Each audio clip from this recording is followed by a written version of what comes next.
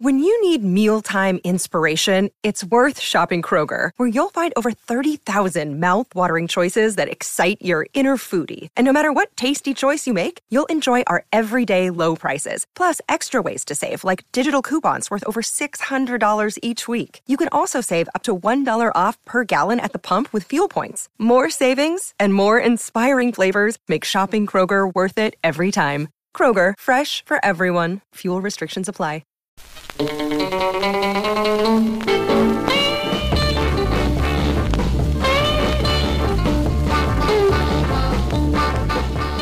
Welcome to the Highway Hi-Fi Podcast, where we go track by track through the underbelly of music history using research and trivia to locate the roots of our obsession with vinyl records. I'm Joe. And I'm Ryan. Congratulations. You have found the internet's finest podcast for music that makes the Astrodome levitate. We are going to start off, per usual, with a little bit of trivia. You know more than I know. You know more than I know. You know more than I know. I'm going to go first tonight, and we are going to start with an audio round. And what I am going to be playing will be 5 tracks of music. I would like for you to name the artist, the song title, and the theme. Okay, that's pretty simple. Shouldn't be too bad. Let's do it. All right, here we go. Track 1. From those who aren't afraid to say what's on their minds. The left behind of the great society. Track 2.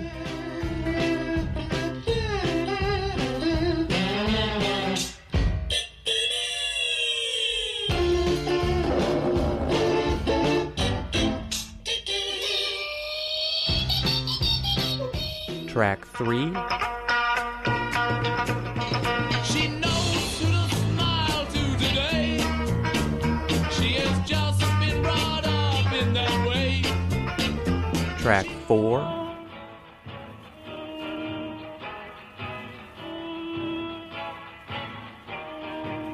Never been to London, never been to France. Never wore a sari, never learned to dance. Never Track 5.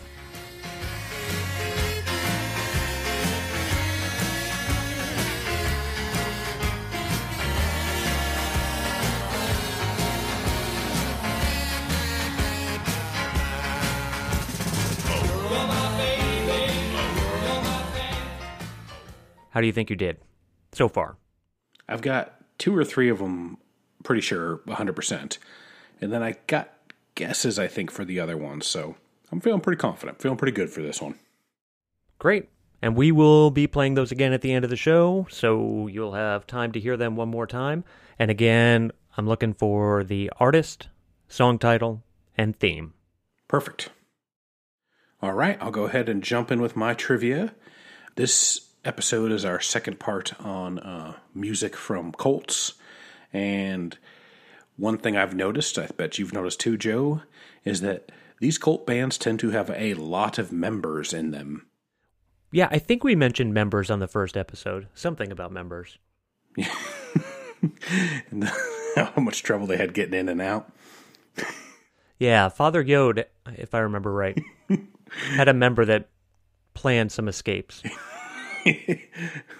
We had several discussions of Father Yod's member. All right, so here is today's trivia called Strength in Numbers. So I'm going to tell you the name of a band, and all you have to do is tell me how many members were in that band at one time. So how many members they may have on stage at one time. And you can be within one either way. Within one? Within one. Okay. You got it. All right. First one is the Sun Ra Orchestra. 12. 15. Okay. All right, next one is Godspeed, You Black Emperor. 12. You got it. Yes, it is 11, so you get the point for that one. Okay. Next one is I'm from Barcelona. 12. 28. I know the name. I can't think of why I know the name. I think they're pretty much famous for having 28 members. So, Polyphonic Spree kind of yep, thing? you can go ahead and guess Polyphonic Spree because it's coming up. What do you think? 36. Oh, close. 32. 32. Okay. All right, the Parliament Funkadelic. 9. 16. Okay. 16. Most of these bands fluctuate because trying to get, 15 people to do anything at the same time is tough, but this is what I found as far as like their peak numbers. Okay. All right. Fela Kuti and Africa 70. 17. Close. 20 people. 20 people. Okay. I'm not going to, if I get any of these, it will be luck. Yeah. It's more just to see. All right. Sharon Jones and the Dap Kings. 11. 11. Very good. Very good. On the head. Did you know that, or was that a guess? Total guess. Good guess. Sigur Rós.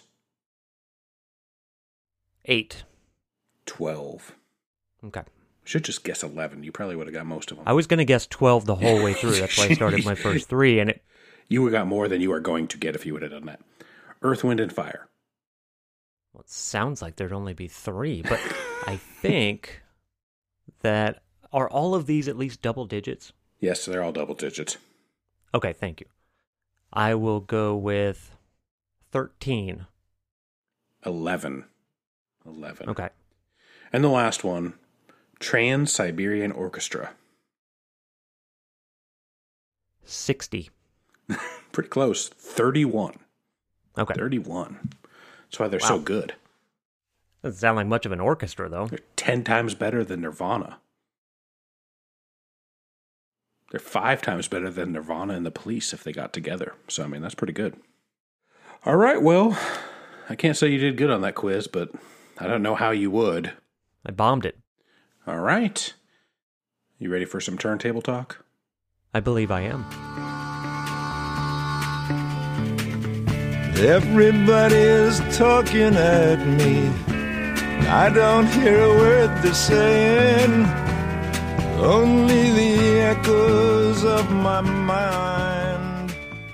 Most people who know about the 1965 Newport Folk Festival know it for a single event, Bob Dylan Going Electric.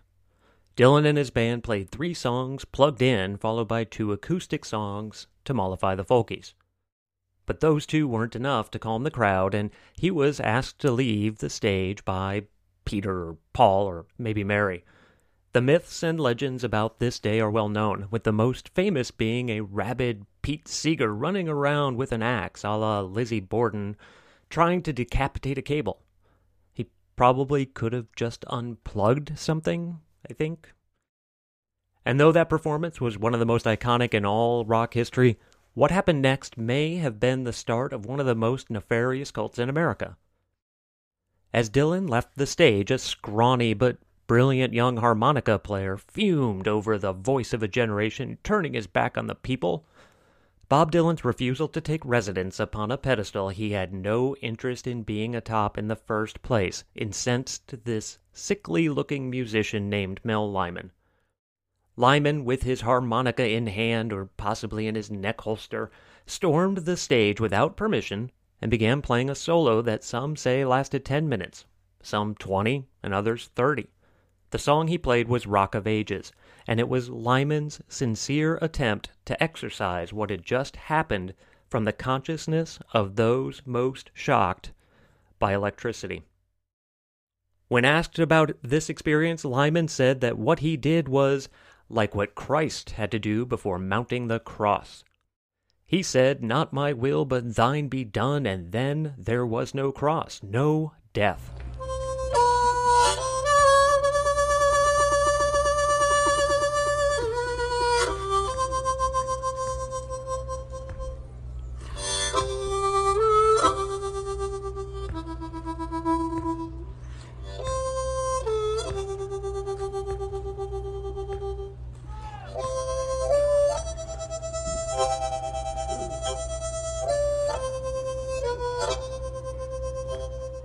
Today's episode is a continuing examination of the strange bedfellows of cults and music. Last time we discussed some of the more academic reasons why leaders and their minions utilize music to recruit, indoctrinate, isolate, and elevate their groups. So today we are going to dive right in to the fringiest of the fringe, the absurd ashrams, the kookiest communes, the flakiest faiths, the goofiest gurus, the screwiest sects, and the zaniest zealots. So go ahead and plaster your best up with people smile on that face, schedule tomorrow's deprogramming session, and hunker in your bunker as we prepare to astrally project the second installment of the fascinating world of cult music.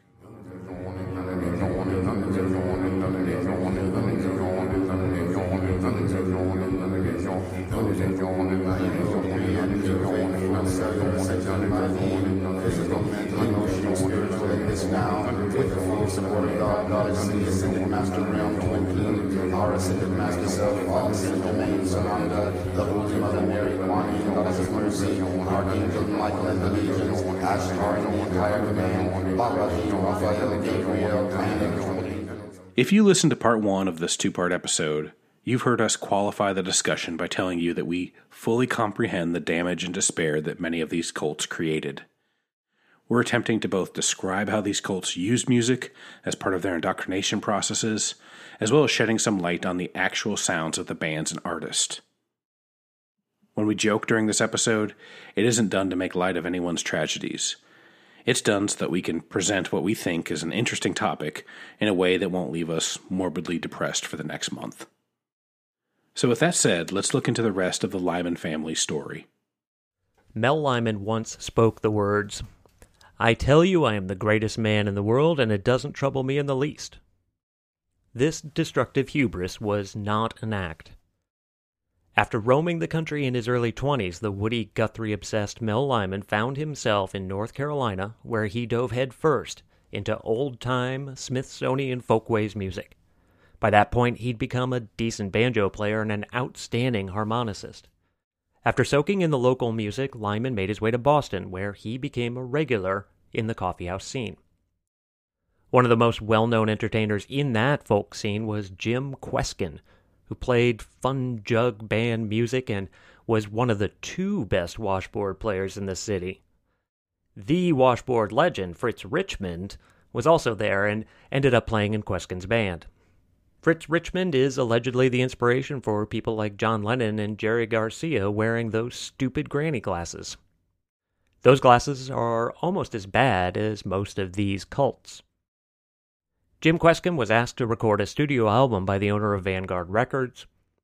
Kweskin had a good band, but not studio album good, so he started putting together an improved version. Wanting to upgrade his banjo player, Kweskin recruited Lyman, based on reputation more than first-hand knowledge. Kweskin said he was weird and into astrology and crazy diets, but he had no idea what was coming. The absolutely humorless Lyman joining an old-fashioned, good-timey folk troupe would seem to be a bad match, like the Nightmare River Bottom Band invading Emmett Otter's jug band. But for a few years, it worked pretty well. It was with this band, on July 25th, 1965, that Lyman found himself with a front row seat while Bob Dylan forever shattered music as he knew it. What was left of Lyman's fragmented psyche was taken over by a celestial presence, announcing itself as the essential and unavoidable new Messiah. When Lyman returned to Boston, he and a small group of others took an area of the town over by use of squatters' rights. The buildings they took over were known as Fort Hill, the site of an old abandoned army fort. From here, the odd Lyman had found a way to present himself as God. Literally. Known as the Fort Hill family, this burgeoning group was different from the stereotypical communes we've been discussing. Lyman only ever acknowledged it as a community. The mindset was more conservative than the standard commune ethos. For the most part, members were monogamous, though women needed to maintain subservience and were only there to be barefoot and pregnant in the kitchen. Lyman, for his part, had somehow become incredibly charismatic and had been able to find a lot of followers who were quick to refer to him as God. He began experimenting with hallucinogens on many of them without them knowing. That may have aided in his charisma. He and his other followers took control of a local paper called Avatar, with Lyman writing much of the paper and his picture appearing on every cover, like Oprah. The group also started buying up as many properties as they could in the Fort Hill area. In addition to writing essays and diatribes for Avatar, Lyman also wrote poetry, songs, and even a novel in 1971 called Mirror at the End of the Road. Never one for flowery speechifying, Lyman was pretty straightforward with his lyrics. One of his most well-known songs contained the following saccharine words. The washboard wasn't enlisted. I am going to burn down the world. I'm going to tear down everything that cannot stand alone. I'm going to shove hope up your ass. I'm going to turn ideals to shit. I am going to reduce everything that stands to rubble, and then I'm going to burn the rubble, and then I'm going to scatter the ashes, and then maybe someone will be able to see something as it really is. Watch out. It's like Travis Bickle. Yeah. I wonder who won that poetry contest between him and Charles Manson. Lyman released one solo album in 1966 with the help of his followers, including Jim Kweskin. As you may have guessed, the album lacks a bit of the joviality of Kweskin's jug band. Don't dare move a good babe, going down behind the tree.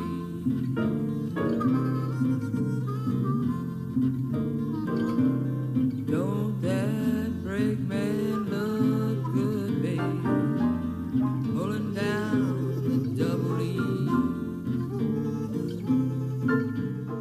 Avatar was becoming a real success, with a circulation of over 30,000, which is huge for a local city paper at the time.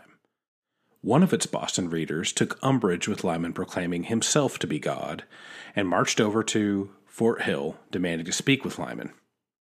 Obviously, no one is allowed to see Lyman or speak with Lyman. He sees or speaks with you.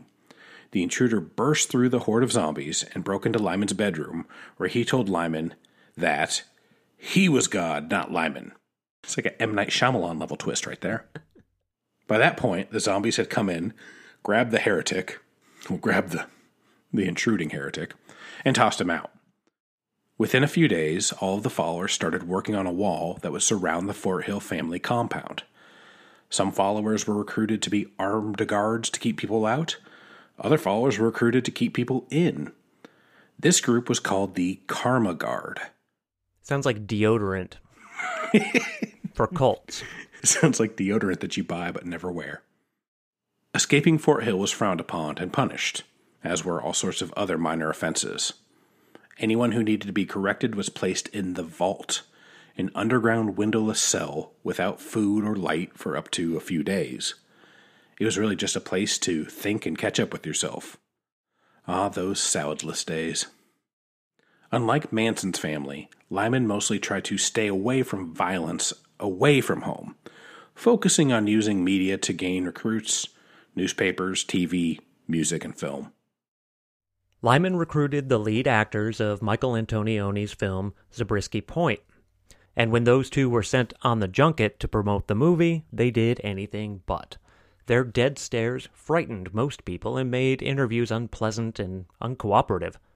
The female lead of that film, Daria Halpern, was able to eventually escape Fort Hill in the 70s and immediately fell into the cult leader we'd all love to serve, Dennis Hopper. The male lead, Michael Frechette's future wasn't quite as cool. In 1973, Frechette led a team of followers on a bank robbery. One of the members was shot and killed by police. Frechette was caught and sent to jail. In 1975, Frechette's body was discovered in the prison rec room with a 200-pound barbell resting on his neck, and it was ruled a freak accident. In 1978, the Fort Hill family announced that Lyman had passed away mysteriously. No evidence has ever been given about his death. No death certificate, no grave, no body. The family continues even today, but they've been quiet since the mid-70s, insulated from the world. We'll have to post a link to one of the interviews with Halprin and Frechette. It has got to be the most uncomfortable TV you can ever see. It's really weird. They look so weird. The interview with them on the Dick Cavett show was really bizarre. Mel Brooks is and Rex Reed, I think, are the other two guests, and it couldn't be more awkward. And Cavett and Mel Brooks, they keep trying to kind of spur them on, just trying to kind of help them make light of anything, and it just doesn't work. It just keeps getting more and more intense. They won't talk, they won't answer questions with more than one word, and they're very defensive about nothing. Yeah, bizarre stuff. Around the same area in western Massachusetts, there was another similar commune that was making waves, albeit with fewer machine guns. The Spirit of the Brotherhood, later called the Renaissance Community, was a critical link between the free-spirited hippie communes and the more disciplined New Age communes to come. The group was led by Michael Rapunzel Metallica. You'd think if your last name was legit Metallica, you wouldn't need a nickname like Rapunzel anyways, but, let down your hair metal, Mike. He decided to try a solitary life in a treehouse on a blueberry farm. Eventually, he rode the lightning of the teachings of a retired bus driver and trance medium, Elwood Babbitt, to prepare for the upcoming Aquarius Age cataclysms, and started gathering people to his treehouse of serenity, and eventually made a farm commune. There were strict rules banning drugs, cigarettes, alcohol, and sexual promiscuity, and the members used meditation, self-sufficiency, and intense encounter group tactics to purge themselves of their imperfections. Metallica eventually went all in by creating and fronting a rock band to spread his message, called Spirit and Flesh, which was explained as not just music, but more of a inner experience of brotherhood. The band was signed by Metromedia Records and put out an album in 1970. As Metallica got a taste of fame, he, in turn, got more and more culty. He used his followers to promote his band with massive marches, interrupting daytime talk shows, spray painting the band's name all over the city and on any rival treehouses, and staging massive call-ins to Metromedia Records, clamoring for more of that hip new band with the sweet-ass inner experience brotherhood sound. This, not practice, resulted in the band playing Carnegie Hall, where not many people outside of the commune bothered to attend. The album flopped, selling less than 1,000 copies, as one commenter aptly described it as blue-eyed soullessness. I got the weight of the world on my shoulders. I got to help it, 'cause it's my home.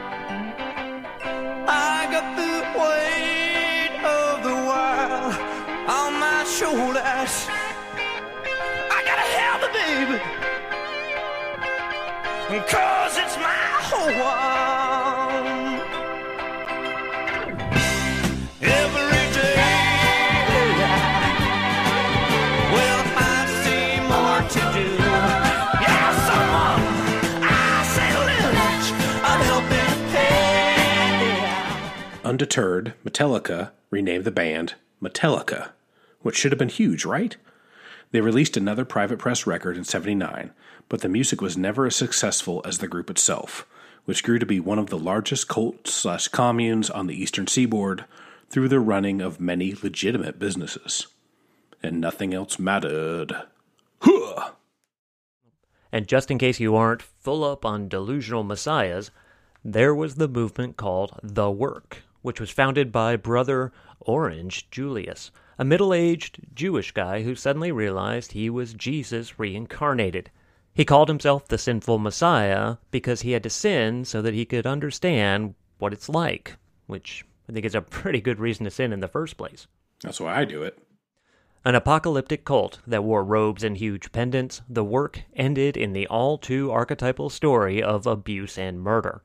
Before it went to pot, which they would have subsequently smoked, they did have a recruitment-minded Christian rock group called The Anointed Band, who put out a single record, Seeking Jesus.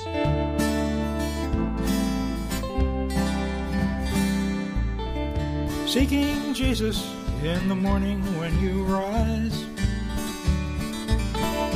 Seeking Jesus, won't you try him on for size?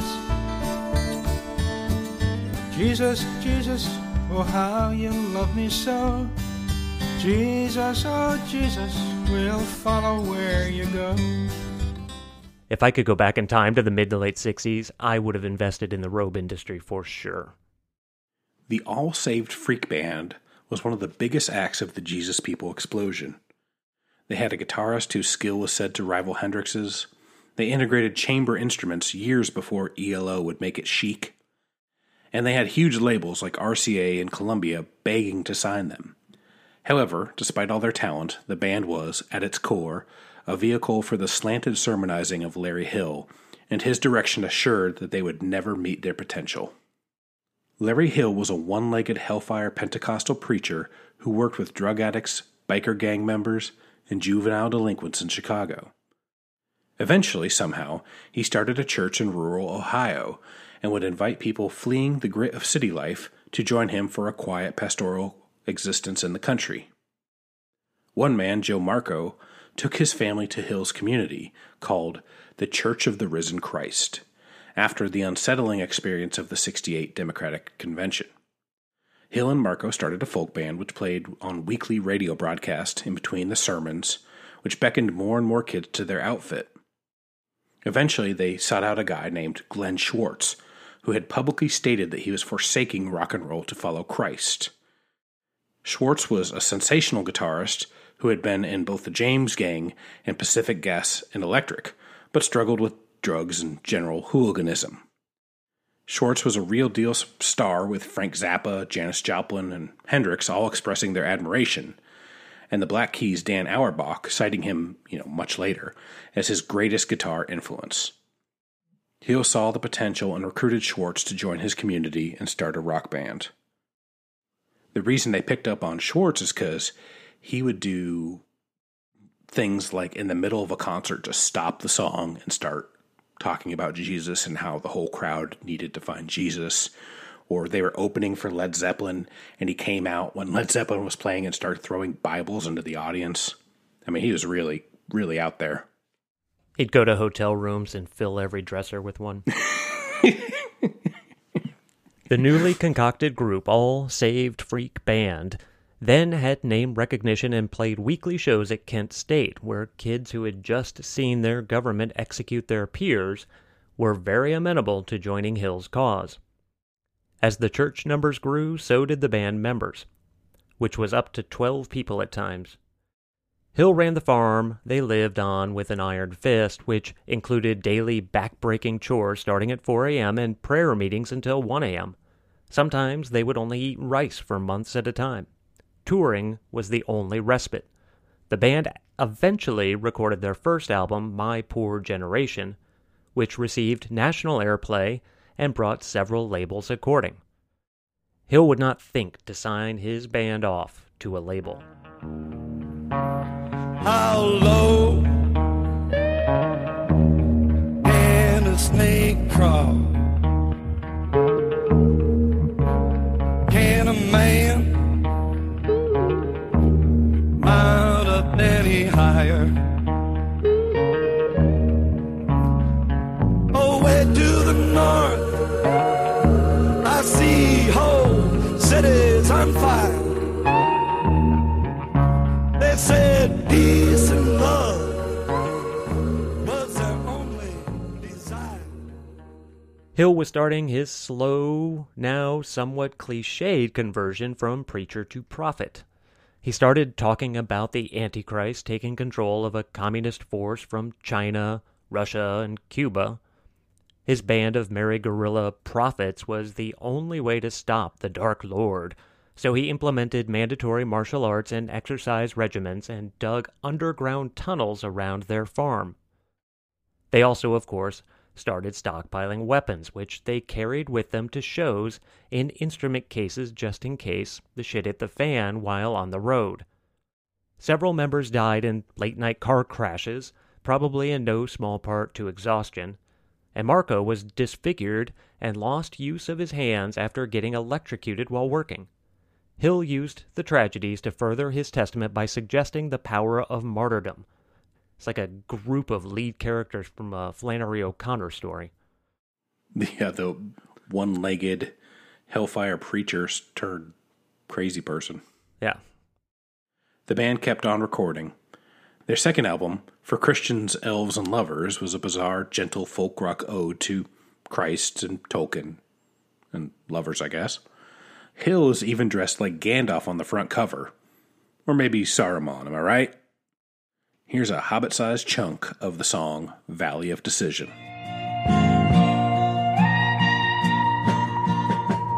Get to know your husband, seek to obey.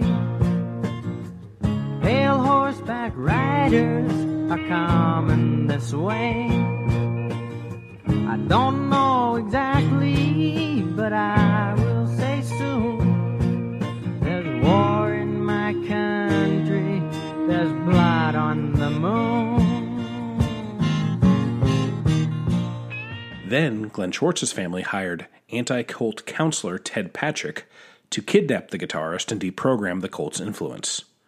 Well, that didn't take, and Schwartz was back with the group to record their spiteful masterpiece, Brainwashed, about the incident. Here's the anti-cult song, Seek Him.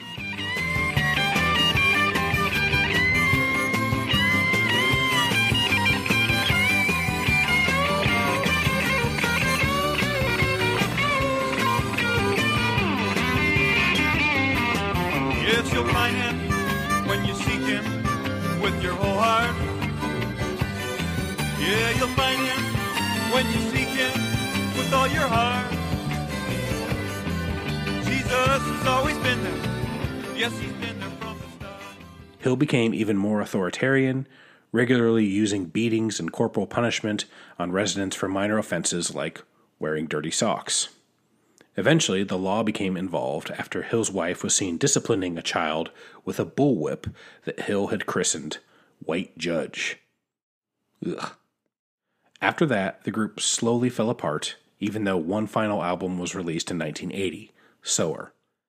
The band is now regarded as a legend of Christian psych, and their dark and painful backstory was fully detailed in a book by former member Jed Stevenson, which was published in 2015. Back to San Francisco in 1969, a member of that same Jesus People movement named Jim Palisari left San Francisco for Seattle, where he joined up with the Jesus People Army. That group, unfortunately, was being taken over by David Berg's Children of God. As you may remember from Part 1, David Berg is disgusting. Palisari quickly recognized how batshit crazy Berg was and left Seattle and moved to Milwaukee. In Milwaukee, Palisari and his wife opened a coffee house called the Jesus Christ Power House, started a newspaper called Street Level, a communal school called the Jesus People Discipleship Training Center, and a band called The Sheep. He also fell into a group fronted by John Herron. John Herron would eventually front the Jesus People USA, or JAPUSA. Seriously. That group of 400 would all live together in a Chicago apartment building where all sorts of standard, horribly sad cult tropes took place. Palisari broke from Herron long before that happened.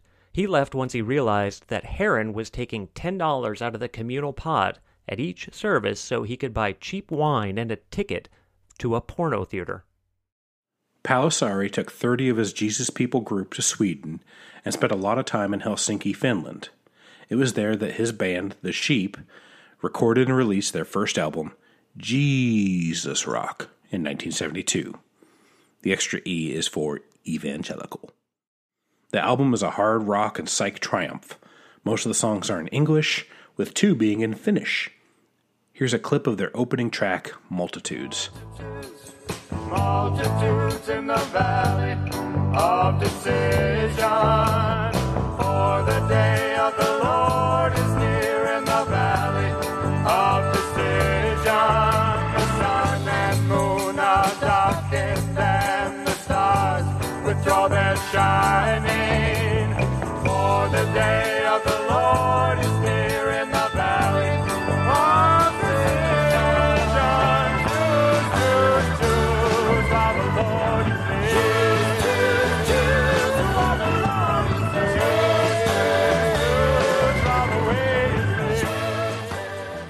The group continued to tour Europe and were invited in London to take part in an expose on the children of God. Pellissari teamed up with other groups participating in that expose and formed the Jesus Family. This group produced the rock opera Lonesome Stone, which is a musical history of the early Jesus Freak movement. An album of the show was released, and here's a clip of that title track. How vain is all mankind to him, a burden to the earth. As long as he is lost within, he is of little worth. Oh, we go to wars and snuff out lives, so we might save another. Oh, here at home they're swapping wives. A young man kills his brother, and there goes Lonesome Stone. So proud and cold, but he's just 19 years old. It's sort of like Jesus Christ Superstar, but if it was only about the followers. I think Pellissari said that those other rock operas like Jesus Christ Superstar and what's the one? Godspell. Godspell, that's right. He thought that those were just sort of watered down and he wanted like a real message to go out. Pellissari, along with a few others, moved to Vancouver Island in Canada and formed a new commune called Highway Missionary Society. The Sheep were no more, but a new band was started called Servant. They put out 6 albums and were known for 2 things. Number 1, they were the first Christian rock band to use a laser light show. Oh, that was them! And number 2, they gave Petra their start. That's like enough to put you in the Rock Hall of Fame right there. Pellissari continued in the Christian rock music industry, starting another record label, promoting bands like the Newsboys and White Cross, and narrating a documentary about Lonnie Frisbee, who is one of the most well-known and earliest of the Jesus Freak flyers. Perhaps there was no one single cult leader that intrigued us more than the man known as Zendik. He truly is an irresistible force. Lawrence Wolfing was born in El Paso, Texas in 1920, but mostly grew up in Los Angeles. His father was a Golden Gloves boxer and an opera singer, and his mother was a bookie. By the time he reached 32, Wolfing had already spent time building hot rods, flying small-engine planes, running a nightclub where he also sometimes sat in on drums for jazz bands, and joined the family business as a bookie himself. Wolfing slowed his pace and began writing. At first, it was mostly beatnik poetry and lyrics. He'd spend time at coffee houses hanging out with other artists. And in 1957, he and his ballerina girlfriend moved to Paris. It was there that he was introduced to Allen Ginsberg and some other also-ran beat writers. While in France, he wrote A Quest Among the Bewildered, which was a memoir because who doesn't want a memoir about a writer that no one's ever heard of? From Paris, Wolfing studied with Anais Nin, who encouraged him to hold off on the memoir and start working on a novel instead. It would be much more marketable. For nearly a decade spent in Spain, Wolfing worked on his novel called Zendik, which was the name of the protagonist. Wolfing was very proud of his 900-page tome and sent it off to publishers. When they all asked that edits be made, Wolfing, now calling himself Zendik, refused and withdrew it from publishing houses completely. He never tried to have it published again. Zendik moved back to L.A., where he met an aspiring actress named Carol Merson. The two were smitten immediately with each other and stayed together for nearly 40 years. In 1969, the two started Zendik Farm, an artist commune designed for physical, psychic, psychological, and cultural mavericks. Zendik already changed his name to Wolf Zendik, and Carol had dropped the C and changed hers to Errol Wolf. Clever. Lever. I don't like C's either. They're confused about what they are. Are they S's? Are they K's? I'm with Errol. They're so unfusing.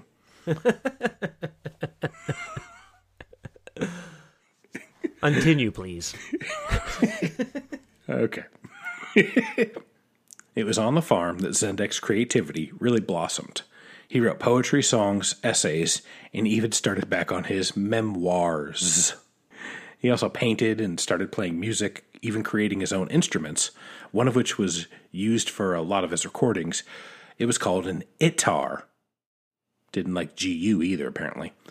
Which is an 8-stringed cross between a sitar and a guitar. During this time, in addition to releasing hundreds of hours of recorded monologues about society's woes, Zendek also started releasing albums. His best album, Strontium Rain, is frighteningly enchanting.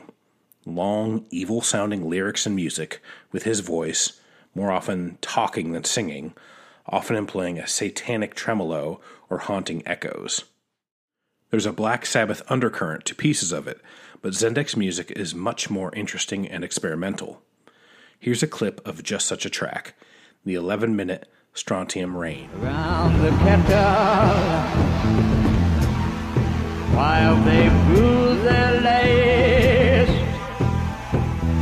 brew their lace, blood and nucleus,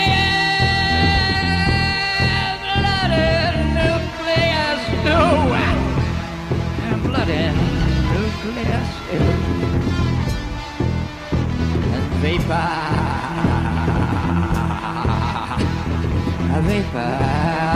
next transmigration. Had Zendek harnessed his musical ideas and focused only on that, he could have had a decent career. He's clearly very intelligent, a solid lyricist, and he knows how to sing his songs with perfect verve and bloodlust. But the music is very difficult to acquire. Here's a clip of my favorite of his songs, Ancient in My Eyes, which is less Sabbath and more foreboding danger. Let's rob the rush, that is both electric and mad, electric and mad, mad in the style and pride, mad in the style and pride, they call now. They call now, but ancient in my eyes, ancient in my eyes, ancient in my eyes. That song is legit great, though. It really is. Yeah, it's terrifying, but it is great. It's one I've listened to many times now. Zendek Farm expanded into several states around the country as it also devolved from an artist-friendly, ecologically minded commune into a full-fledged cult, where Zendek reigned supreme. He was in charge of any relationships in the commune, dictating who could and could not have sex, while he had sex and children with many women living on the farm. Eventually, art was non-existent, as people living there worked from dawn till dusk at the whims of Zendek. And when he passed away in 1999, Errol Wolf took control with an even tighter grasp. After 99, Errol and her farm-produced band started a public access show and also released albums of her own. Her songs, however, aren't worth listening to. At best, it's caterwauling. Or, should I say, adderwalling. Although we've thus far focused on mystical-minded music from the vinyl age beyond, in reality, music dedicated to strange beliefs has long been bewildering audiences. Russian composer Alexander Scriabin evolved from standard classical composition to making music that was significantly more challenging, atonal, and dissonant to correspond with his personal theosophy focused on metaphysics and perception. Scriabin, who would later proclaim in a notebook that he was God, and would write music influenced by belief in a mystic chord and synesthesia, where sounds can be perceived in other senses, like vision of colors or sense. From 1903 to 1915, he worked on the piece Mysterium, which would remain unfinished at the time of his passing. This might have been a good thing, because he believed that once it was completed, a week-long performance of it in the Himalayas would be encored with the end of the world and humans being usurped by nobler beings. Here's what that might have sounded like.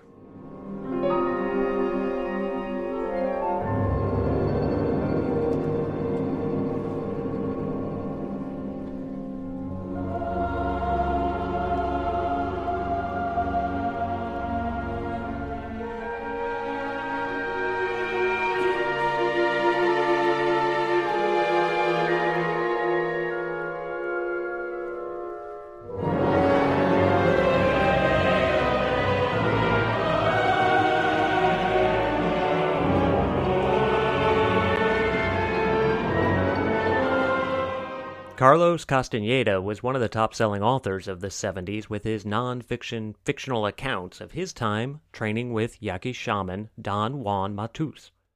He spun his supposed experiences into an organization called Clear Green that promoted the practice of tensegrity, which is modernized practices of movements that were sort of magical fast passes. We don't really understand it either. Castaneda was immensely popular, dubbed the father of the New Age movement, and moved with some of his fellow travelers of awareness to a large house in California, where he more or less withdrew from the public eye, kind of like Steve Gutenberg. Of course, weirdness was abound with Castaneda. He would send out body doubles for photo shoots, and there was at least one unexplained death related to his Mystery Mansion minions.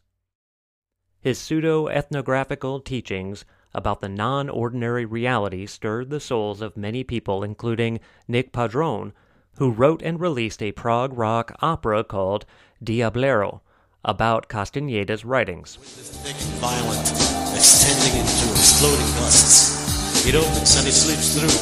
Dead men slide through silence.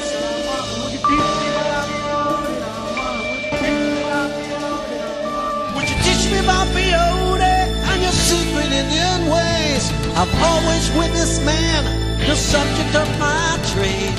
I may not be a ninja, I'll share the same intent, but I just got to understand the secret use of desert plants. Come on. Timothy Wiley is a channeler.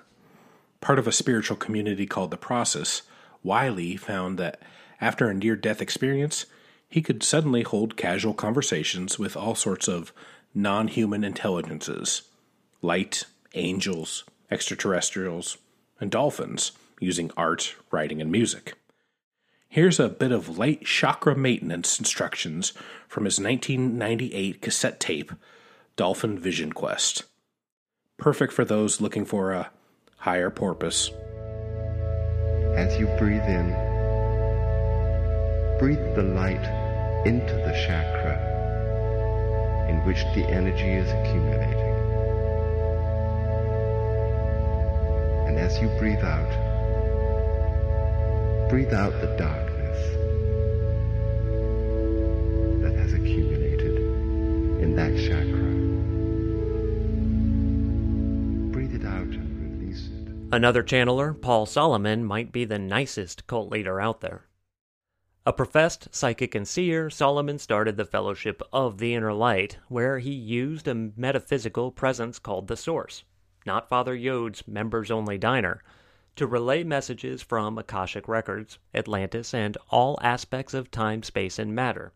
More importantly, he worked as a humanitarian assisting Mother Teresa with Dignity International and was nominated for a Nobel Peace Prize for his efforts to liberate enslaved children in Thailand.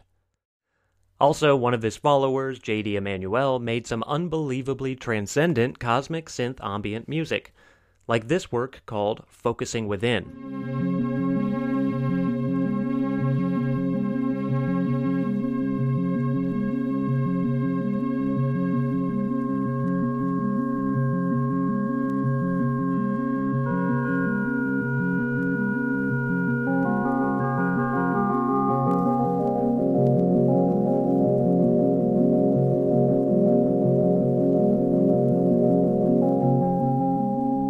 J.D. Emmanuel stuff has been recently reissued and is essential for New Age fans. Both of you. Much like pomegranate kombucha, elongated male ponytails, and quartz-powered tiaras. I love pomegranate kombucha. I can see that. Eckankar is the self-proclaimed religion of light and sound. It teaches that simple spiritual practices can allow you to soul travel by using primal energy of light and sound to help you leave your body to chill in some other dimensions. I wonder if they ever soul travel on a soul plane. Ooh. The most famous of these practices is chanting Hu, which is one long drawn-out Hu, like drawn out for a half an hour. Hu can expand your awareness, help you experience...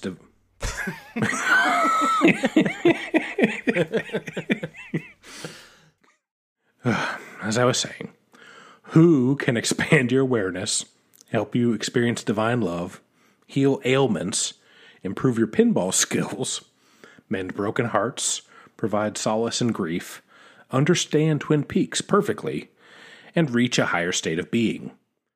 You can Hu along with us if you like. This one is at 432 hertz, which apparently matters. Don't worry, we checked. It's not the brown note.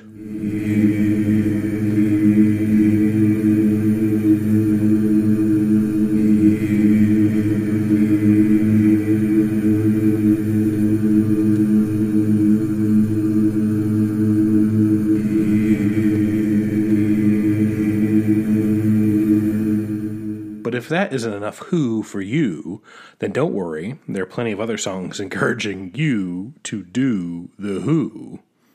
Like this one by one-time leader Sri Darwin Gross, who sounds a bit like Kermit the Frog, if Kermit the Frog were a junkie establishing a rainbow connection by any means necessary. For those at the grassroots and those in doubt who just don't understand, let your ears hear these few words.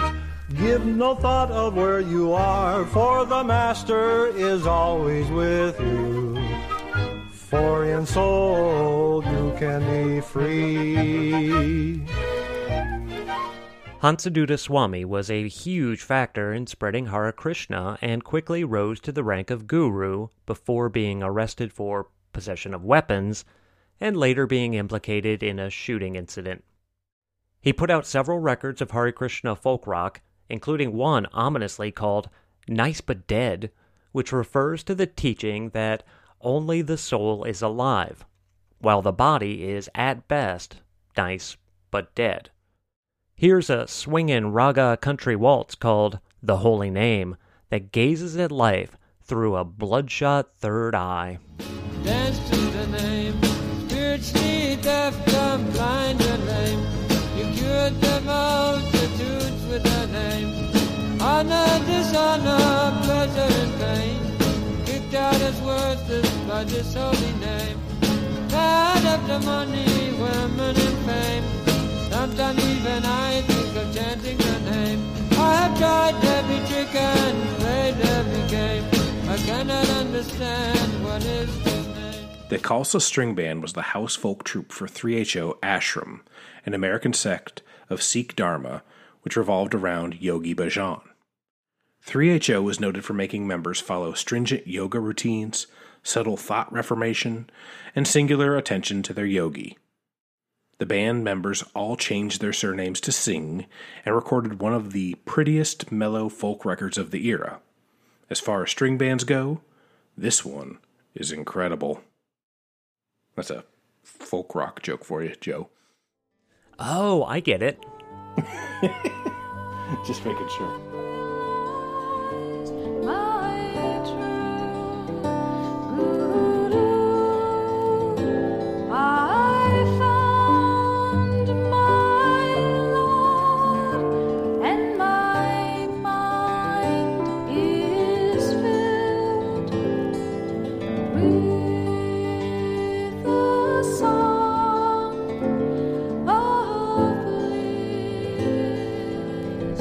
Say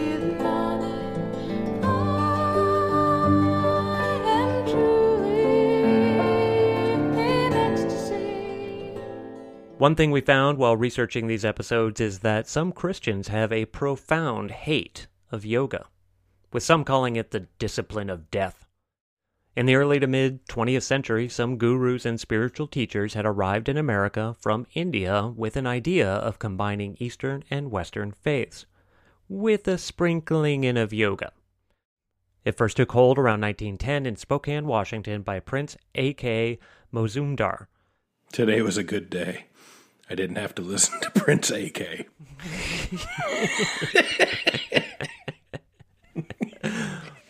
He had a church and a following there, and he moved it down the coast to Hollywood, where he built a replica of the Taj Mahal with money from celebrity followers. He actually seemed sincere about his teaching and faith, and even donated his Taj Mahal to the YMCA so that it could be used as a camp for children. The Y, however, sold that camp to the Unification Church, a.k.a. the Moonies. They flipped it, I think, is what they call that. One of the biggest current cults known for mass weddings. Don't worry, they have records of horrible music too, like this MGM-produced record, Little Angel Smile.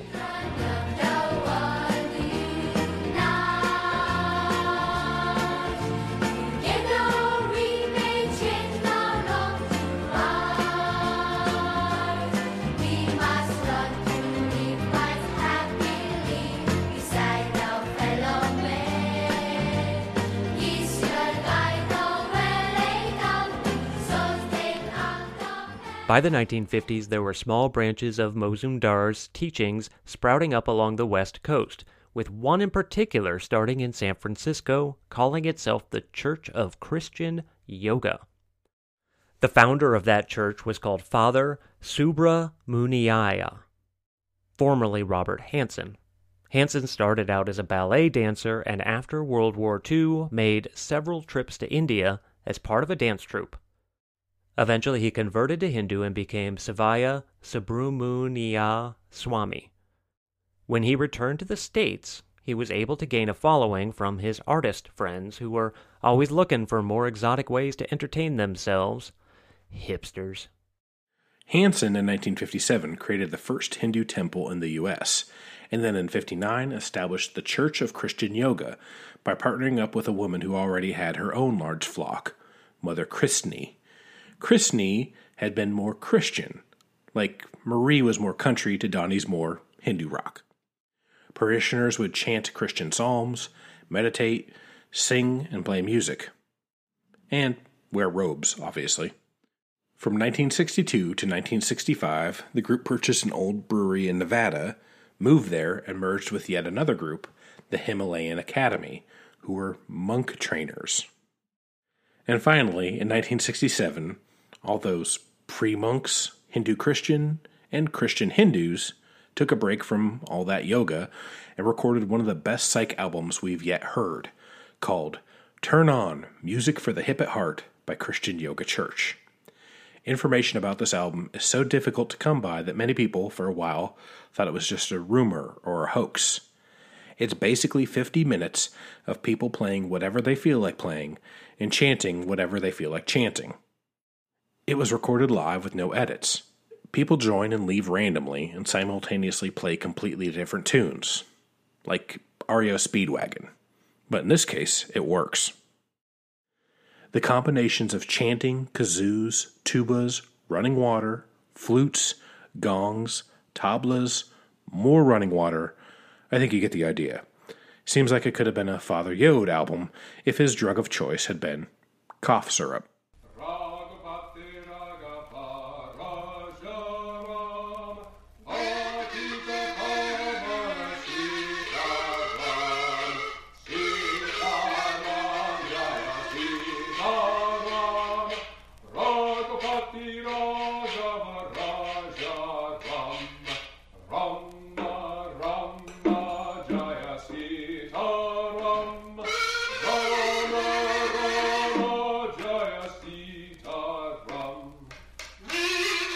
The Divine Light Mission was a huge spiritual movement led by Guru Hans Ji Maharaj, until an untimely death when his 8-year-old son Prem Rawat took over. It spread quickly, with tens of thousands of practitioners visiting ashrams in the States to join the million in India. Rewat, only 16, wanted to capitalize on the success of the growing numbers and decided to hold a 3-day festival at the Astrodome called Millennium 73, with speeches, meditations, dances, and rock bands performing. There was a prediction made that up to 400,000 would attend, and that the Astrodome would levitate. Additionally, aliens would visit the Earth, the stock market would crash, and earthquakes would occur in Denver and New York. The 20,000 who did attend were disappointed. The financial fallout from the event was the beginning of the end, but there were several interesting albums created under the DLM banner. Blue Aquarius was a 50-piece psychedelic gospel funk choir that released an album on Stax Records, but sadly doesn't sound as amazing as you might imagine. Here's How Many Lifetimes. But we could only see a thing if it was 10 feet tall. But then he showed me a lot of things I thought I'd never understand. He showed me a lot of things I thought I'd never understand. I gotta thank Roger, thank Roger, thank Roger, thank him any way that I can. A DLM band called Apostles put out a record called Living Gospel in 1973, all about the greatness of the Guru, including this British folk revival-sounding song, Leela. I'd wish I was a little bird, flying high in every tree, but then how would I see Guru Maharaj?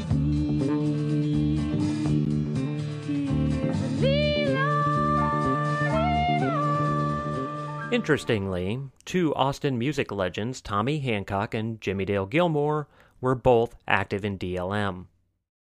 At a young age, David Spangler merged with a timeless presence of oneness, or so he says.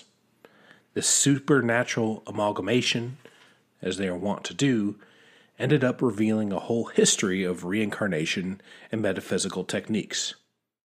So Spangler, no relation to Egon, set up an institute in Wisconsin called Lorien Association. A band, the New Troubadours, was established to spread the word of Spangler, who also fronted the band. They had a couple of loopy folk records in the early 70s, climaxing with this great song, Earthseed.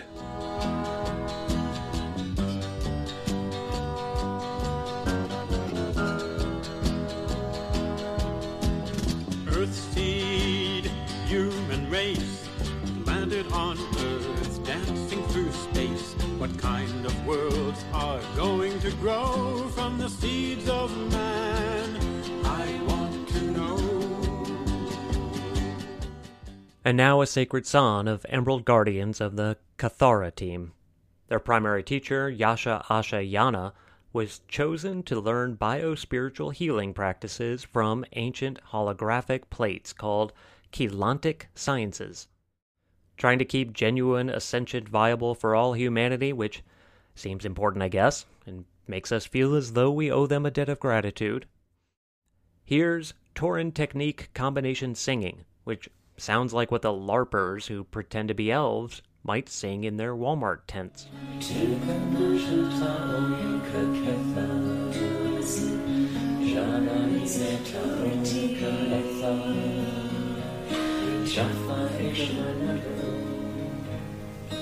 He told himself that I am. I'm a Tilka Majata Yuka Kesa. Jada Ina Tawika Etha. The Federation of Damanhar is an Italian neo-pagan cult that has an elaborate class system and a veritable cornucopia of deities they worship, including Horus, Pan, Lucifer, and dolphins. They are mostly known for two things: their impressive underground temples, which they allegedly found while excavating a mountain, and the concerts that they hold for plants. The group has said that they have been able to record plants singing using an intricate electrode in the dirt system. We sadly missed this one for our Record for Plants episode, but here is chestnut and birch. These two trees apparently were hugely influenced by Vangelis when they were just seedlings.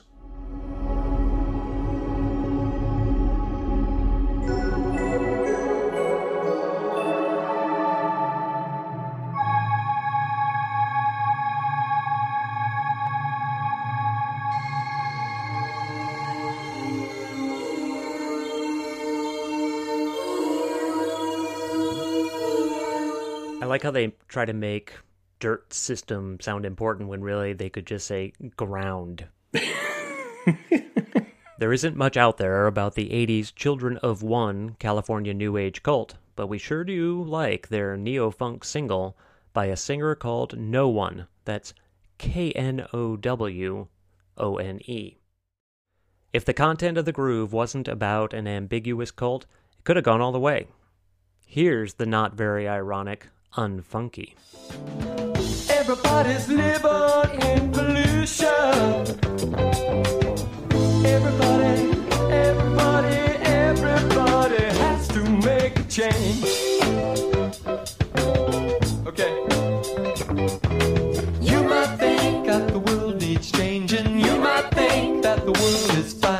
But if you listen to what I'm saying, you'll have to agree. It's easy to see. All the people living in the world must agree to something new. All the people living in the world must awake unto the truth. There's no relation, but we did also discover a strange private press album from 1969, identically titled Children of One. There's almost no information about the record other than it was from a strange commune out of New York, so we can't confirm it's a cult, but it's really good stuff that is, unlike most of this episode, worth checking out. Also, coincidentally, pretty unfunky.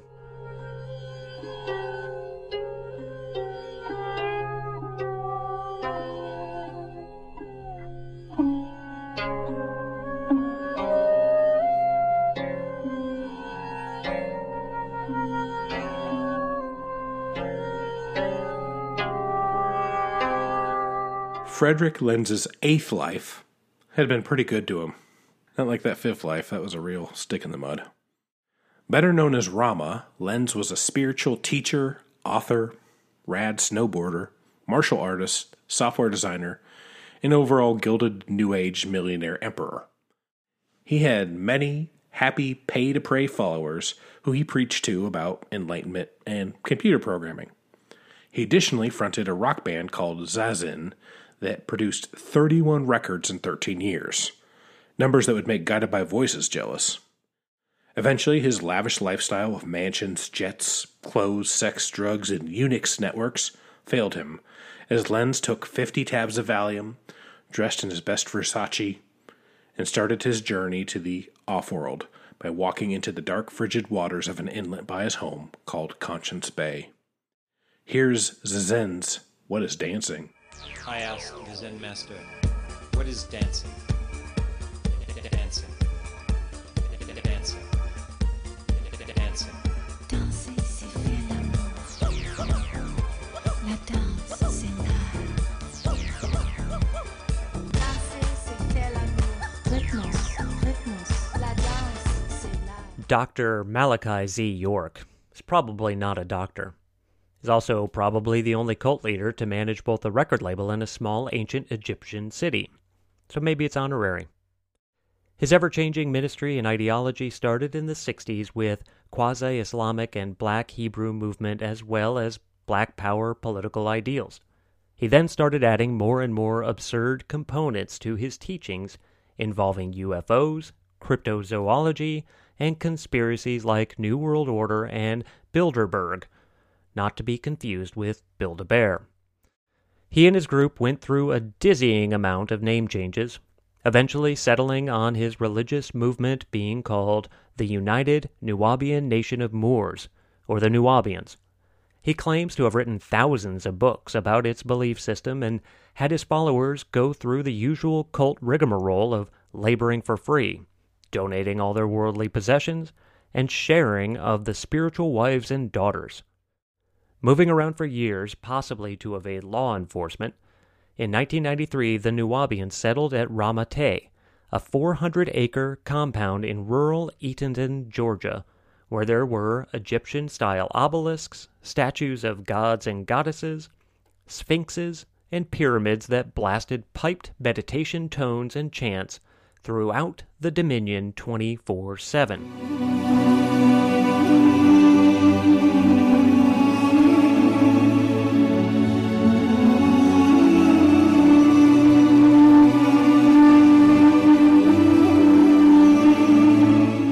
But let's back up to the late 70s and 80s. Dr. York found a way to step away from the strict edicts of his part-time devotion to Islam to further his other ambition, funky disco music. He believed he could bring more people to hear his words by getting them to feel his vibe. He started a recording studio and label called Passion Productions and performed as a singer in several of his own groups, Jackie and the Starlights, The Students, and Disco Passion, who had a creepily aggressive dance floor hit with Don't Stop My Love.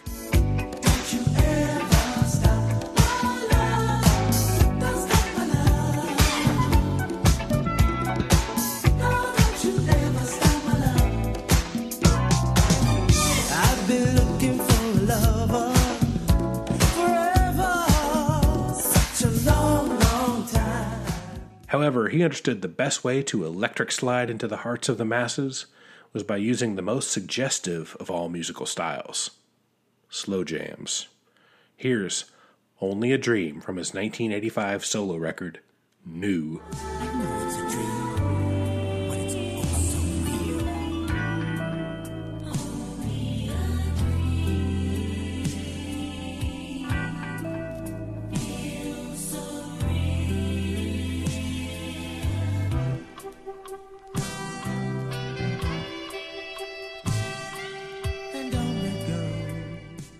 Of course, if we had to choose, we prefer this synth-funk roller rink groove, Shake and Skate, which surely had all the kids snake-walking into his welcoming confines.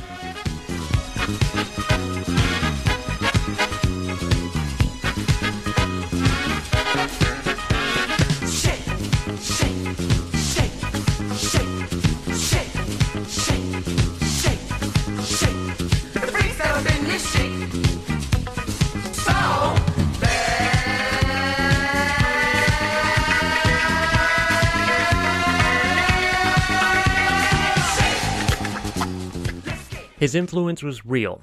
The Passion label released a ton of music, and he worked with a number of big names. Blue Magic, Lionel Richie, Not Really Very Blind Stevie Wonder, Harold Melvin and the Blue Notes, the Delphonics, Africa Bambaataa, and MF Doom. He compels young rappers to integrate his teachings into their rhymes. A portrait of him makes a cameo in an early Jay-Z video. It's even suggested somewhere that he ghost wrote Love Train by the OJs. But then again, he also claimed to be an extraterrestrial teacher from the planet Risque. So, grain of salt, maybe. Things fell apart in 2004 for the Doctor when he was sentenced to 135 years for molestation, racketeering, and fraud, though many followers still seek to free him. Incidentally, his son Jacob is a well-regarded hip-hop producer who has worked with Notorious B.I.G., Lil' Kim, Junior Mafia, and Cameron. He has severed all ties with the Nuwaubians. As many of you may recall, on March 15th, 1990, the world did not end. Much to the surprise of Elizabeth Clare Prophet and her followers who were holed up in a bomb shelter in the mountains of Montana. The Lighthouse Summit was started in 1958 by Mark Prophet, which was a really fortuitous name.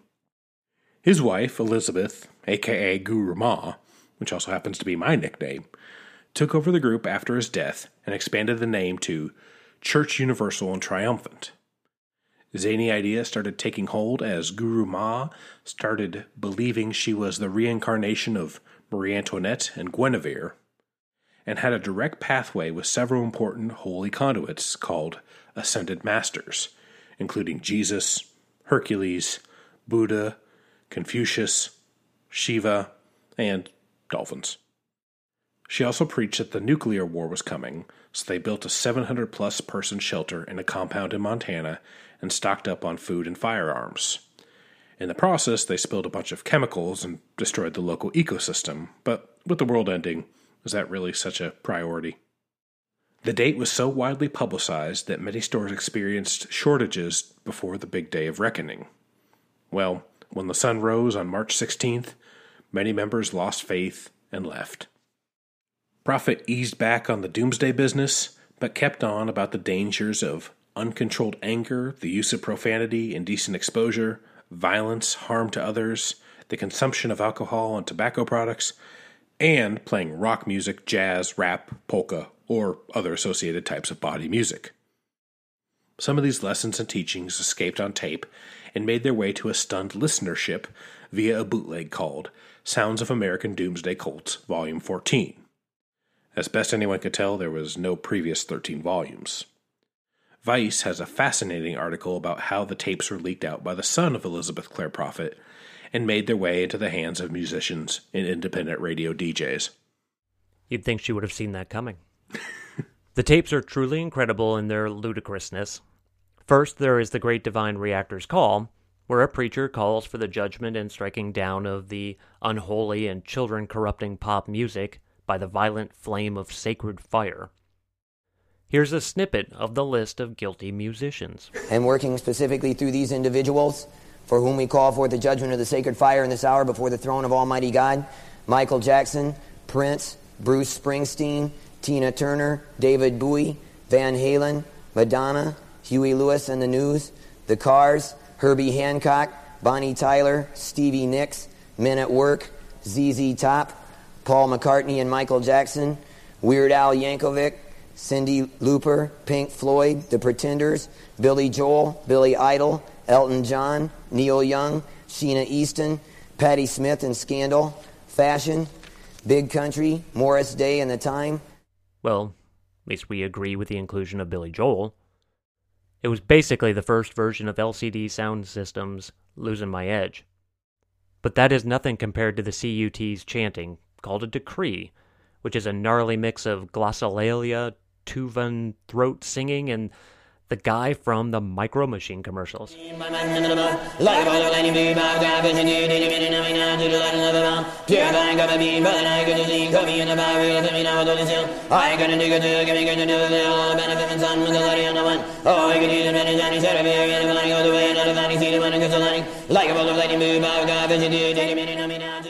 tape has them going on like this for 27 minutes. We fully encourage you to carve out a half hour and take the trip into the compound. Sometimes it is the music that makes the cult, as is the case with Paul Luzchuk, who was so horrified from liberating the death camps in World War II that he sought an answer to his question, why do we go to war and kill our brothers? A professor told him that academia had no answers for him, so he decided to do his own research and set up his own institute. After earning a doctorate, he needed money, so he put on some buckskins and changed his name to Theocharis Doka Anthropodis Lingo and started a career as a mountain man folk singer. It worked, as he gained fame and riches quickly through television exposure on Groucho Marx's You Bet Your Life and game show winnings on NBC's High Low as Lingo the Drifter.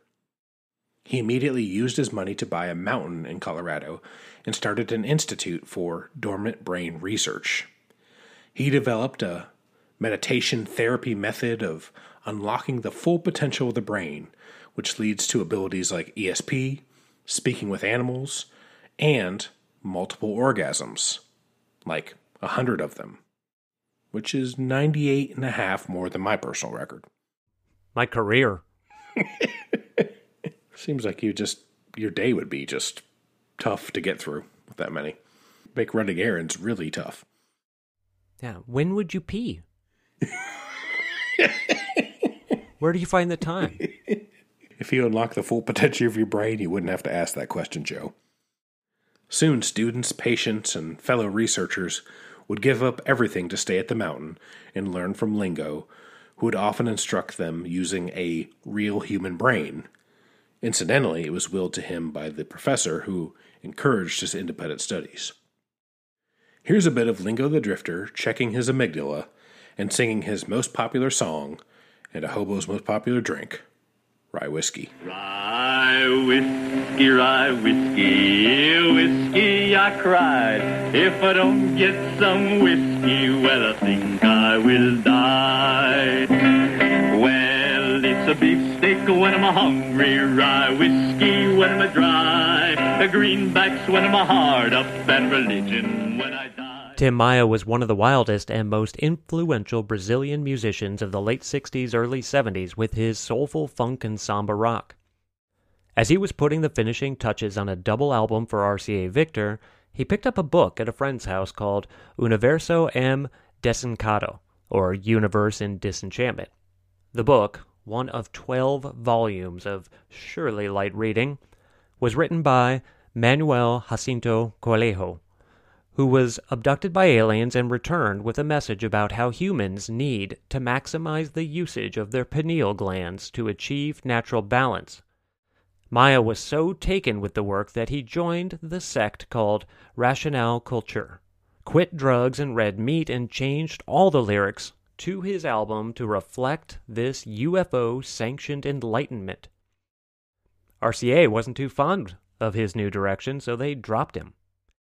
He funded the record himself and released it as Tim Maia Racional Volumes 1 and 2, and he split the profits with the group. About a year later, Maia got fed up with the group and went back to the grotto and his playboy ways.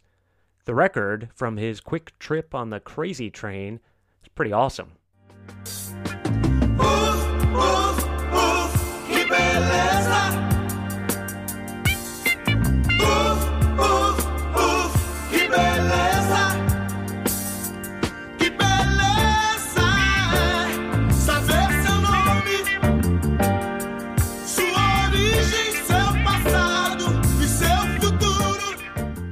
Claude Sellers was just your average French pop singer, race car driver, journalist when the aliens descended upon him in a volcanic crater and saved him from this boring, lackluster existence. The visiting Elohim told him, in fluent French, which was very convenient, the message that needed to be spread throughout humanity, and eventually took him to meet some other fellow ambassadors like Buddha, Moses, Jesus, Muhammad, and dolphins. These out-of-this-world experiences inspired the Raelian movement, which encourages liberal ethical practices, in particular sexual experimentation, daily meditation, and unlocking physical immortality via cloning.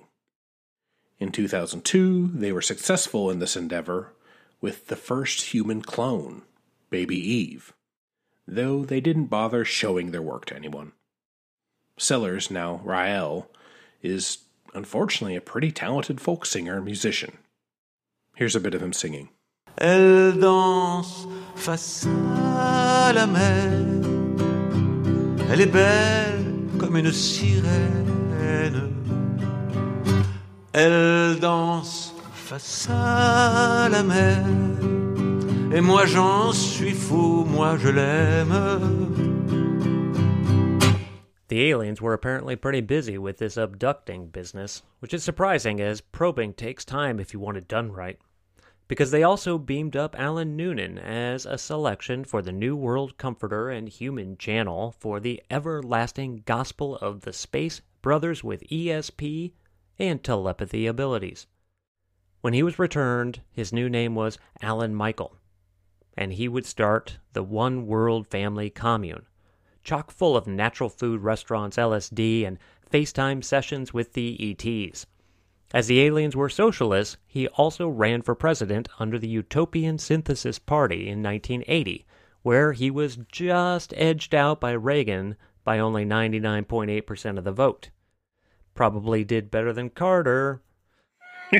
In 1976, the Commune's band Quasar, led by Michael on vocals, released a record of some heavy white funk with an intergalactic groove and a human Bill of Rights penned by the aliens. It was called To Serve Man, I think. Here's the track Share the World. From the sun, a warmth and energy. That's just so much here. Forget about the overpopulation. Here and now, there's plenty for everyone. If we just know how, we can all share the world. It's the good life. We can all share the world. They recorded a follow-up that has this great Roger Miller in Space track called We Love You.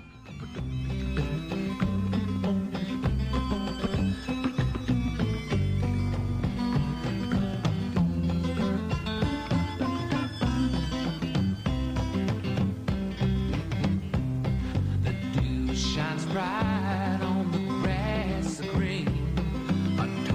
The man is a layer of cream. The rooster crows at the break of day. A strong north wind makes the fir trees sway into the forest. A toad leaves a little fawn. We the people are searching for a new dawn down through the ages. We have known the truth that we are on the edge of The good news is that with all these space invaders hanging around down here, there's a group dedicated to help anyone who has been touched by an alien, indecently or otherwise. Of course, for every E.T., Alf, or Mork, you're just as likely to run into a xenomorph or a predator or a the Thing. And then there are those big-eyed gray guys who just got a probe. Prober's gonna probe, you know what I mean? The Anomalous Mind Management Abductee Contactee Helpline, or AMAC, is a support group for anyone who has been abducted and needs some counseling or their micro implants removed. Well, one thing leads to another, and eventually this hotline grew into UFO escapee conferences and conventions. Eventually it was decided that people who were violated by extraterrestrials could heal their probe holes by telling their stories through songs, and an album was produced. Think song poems by extraterrestrial abductees. Highly illogical. Here's Doug Degnan's on Stellar. Take a trip right out there. Come on, join the crew. Someone here to help you. You're not sure what to do. You're clear to land on Stellar. You've access to our base.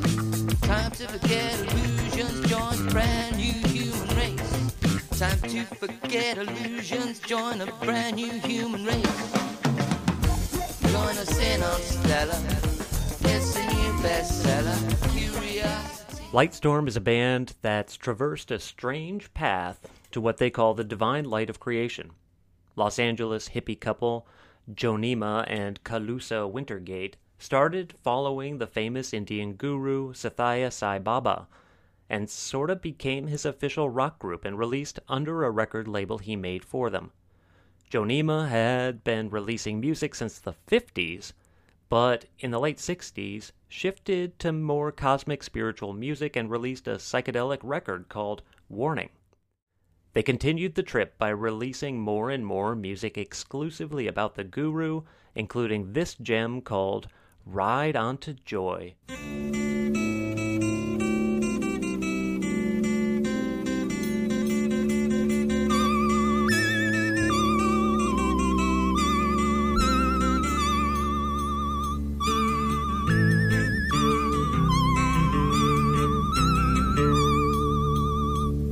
Swamiji, with your permission, we'd like to dedicate this bhajan to all the people who are searching and hope that we can bring them a little closer to our love. We bow to you, our beloved Divine Mother. Come on, everybody, close your eyes and open your heart and let us Ride on, ride on, ride on into joy. Musically, they took a strange twist and progressed significantly, with having a sort of trippy folk to glam new wave sound with their next two records, Creation Earth, Who Am I, and 33 1/3, the latter of which is surprisingly sexual. We will hear one of those songs in full in a bit, so you may want to slip into something more comfortable. Then they tried their hand at movies, making a perplexingly gory softcore comedy horror flick called Boarding House, which has become a, wait for it, cult classic. Synanon was a drug rehabilitation clinic that veered out of control pretty quickly into a violent cult from the 1950s into the 1990s. Reformed alcoholic Chuck Diedrich decided that kicking the habit involved going through the game, where addicts are trapped in a room and constantly abused and belittled until they are broken down psychologically and dependent on the program. I call this Thanksgiving. This so-called treatment program soon turned into a human progressive group requiring a lifetime commitment and becoming the tax-free Church of Synanon. They also had a radio station in the compound that sadistically allowed people to listen in on various people's games. But it also played some original music by inmates/patients. This is one such follower, Bruce Gilbert, with a track called Brainwashed. I used to make my living by robbing stores all over the neighborhood. I cheated and lied and I never cried, 'cause I was always up to lots of no good. Till I found a little place to save my soul, to get back on the track and get under control. And now I'm brainwashed. People say I'm brainwashed. A few records came out of the clinic as well. A 1962 jazz record by Joe Pass called Sounds of Synanon, and a jazz rock cantata called Prince of Peace by the Synanon Choir that opens with a song called Arise Shine that triumphantly rings out as if Ennio Morricone and Swamp Thing were rising hand in hand from the murky depths.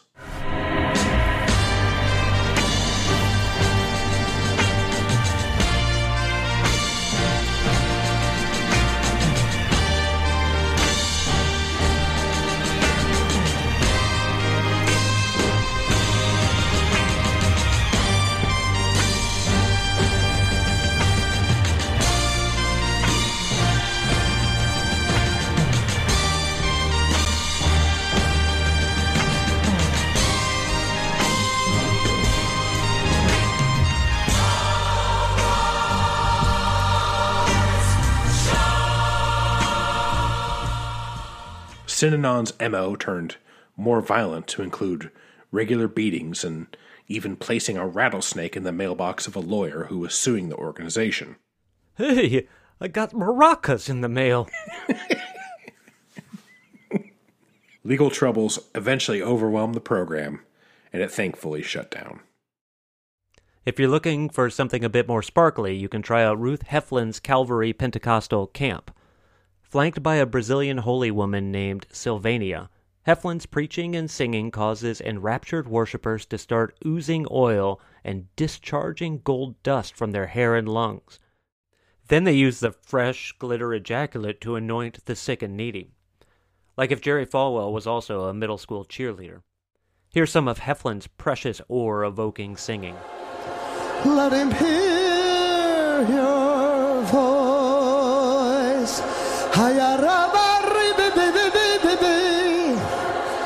Let your voice ascend as if it's ascending the ladder.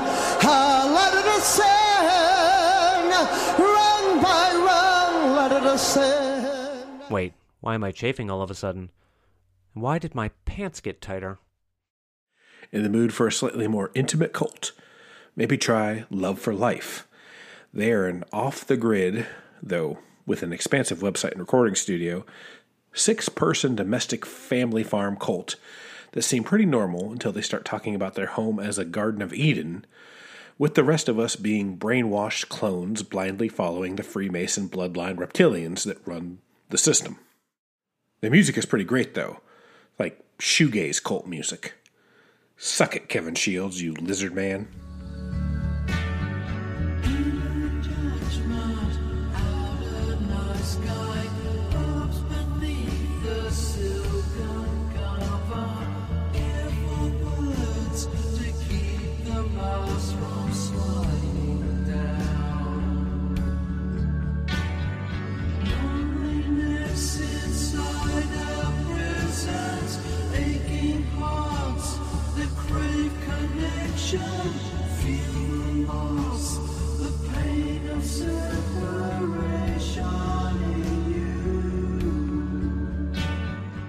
Feeling stuffed yet? No worries.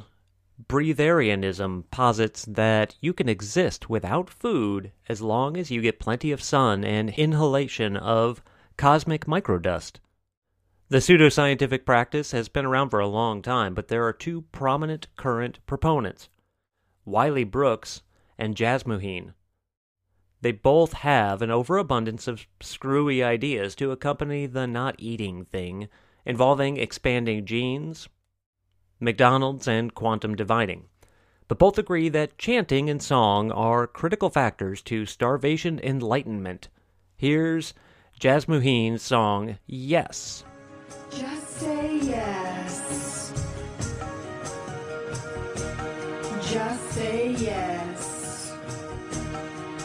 Just say yes to the rhythm of love in the fields. Just say yes to enjoying wisdom's great yield. Just ask for delivery on all levels of your being to feel the pure pulse of our intelligence. Unfortunately, obviously, several people have perished from following these teachings. Jasmuheen denies any responsibility. Brooks, however, says that anyone who might have died from his religion probably didn't take his $100,000 immortality workshop first, or they might be Illuminati. You gotta pay for the immortality workshop. You can't scrimp on that. And there's no shortage of modern cults who have expanded their empires through the powers of mass media, business acumen, and of course, a fish barrel of gullibility. Take, for example, the Cosmopop, trademark, stylings of Arizonian yuppie shama Gabriel of Urantia, and his musical act, Talisman and the Bright and Morning Star Band. According to old G of U, Cosmopop came down from the Pleiades to be infused with Celtic music, which honestly explains away Clannad. The New Age conglomerate owns ashrams, community centers, restaurants, art spaces, and of course a radio station that constantly airs their music and teachings to the unknowing masses. Brace yourself, this music makes Yanni sound as intense as Merciful Fate with pan flutes. Energy Master, your desire is what I'm after. Your desire is what I'm after. The Church of Euthanasia existed somewhere between ecological warfare, an elaborate prank, a parody religion, and a genuine cult. The group aimed to raise awareness of the environmental cost of overpopulation. They upheld one singular commandment of "thou shalt not procreate," and often used shocking publicity stunts, including an abrasive Jerry Springer appearance, and mass media projects to spread their message and enrage conservative religious groups. Their leader, Chris Korda, a former DJ, unleashed several club singles with anti-capitalist and anti-human messages. Their best-known track was released on Kevorkian Records, of course, in 1993, bearing the name of their controversial macabre slogan, "Save the planet. Kill yourself." Kill yourself. Why do your leaders lie to you? Why do so many of you believe these lies? Explain your strange customs. Even more bizarre is a recent trend where people are starting to worship entities and ideas from pop culture. And many of these groups have musical components as well. Sort of cosplay religions, but taken very seriously by the zealous defenders. They range from mock religions to federally recognized ones. There's the Big Lebowski-inspired Church of the Latter-day Dude, Jediism, Matrixism, the Society of the Cylon, and the Insane Clown Posse's Juggalo Faith, which offers a baptism by Fago. Certainly this isn't anything new with Hubbard, Castaneda, and the Church of All Worlds, which was inspired by Robert Heinlein's Stranger in a Strange Land. It's still a little hard to grok, especially the sect of Gadget Hackwrench, a group of Russian kids dressed up in monk robes and carrying hardware store tiki torches, worshipping the uncomfortably buxom, technology-wielding mousette from Disney's long-gone cartoon Chippendale Rescue Rangers as a divine being. Gadgetology even has a theology including the animated deity's ability to grant wishes based on chants directed at a colored poster of her. They have songs for her too. We scoured the internet for them with no luck. We only got some Russian computer viruses. They seem to be completely wiped off the web, probably by the New World Order or maybe some jealous Looney Tunes executives. Any Format Gadget worshippers out there, if you do have some songs, go ahead and send us an email at highwayhifipodcast@gmail.com. We gotta hear that stuff. And of course, there is Flat Earth Rock and Roll. Those guys live on the edge, I tell you. I use my eyes and I can see the world is flat. They say trust NASA, but I won't be doing that. Their videos are fake and all the tactics flawed. They'll do anything to cut the ties we have with God. There is so much more out there. We just had to stop ourselves and salvage what small part of our sanity that remained. With the instant global exposure that the internet promises, more would-be spiritual leaders emerge out of the dark web daily. The lunacy is here for the long run. However, at the end of the day, we're really not here to cast aspersions on people's beliefs and how they express these beliefs. How some people might think that spending thousands of dollars on plastic discs and then taking hundreds of hours listening, writing, and making podcasts about them might be a sign of similar sort of derangement. It's everyone's world. We need to try to accept as much as we can, as long as it doesn't hurt, exploit, or infringe on others, which, unfortunately, a lot of these groups do. Maybe the only truth that can be ascertained from the songs and stories of the last two episodes is that music is truly powerful. Wield it carefully, friends. With great power comes great responsibility to rock. Just like last episode, we do want to acknowledge Micah and the Music of Mind Control, which is a show on WFMU. If you like this stuff, he's delivering it an hour a week every week, and he finds some of the craziest stuff. We certainly took a lot of his discoveries for this, but it's a great show. Check it out. Maybe throw him some money when it comes drive time. I know I will be. If you're into the stuff at all, you got to listen to it. They're all archived. They're great. I also want to say thanks to Mike Dixon, our friend of the podcast. He helped me with a couple ideas for some of these crazy cult bands, so appreciate that.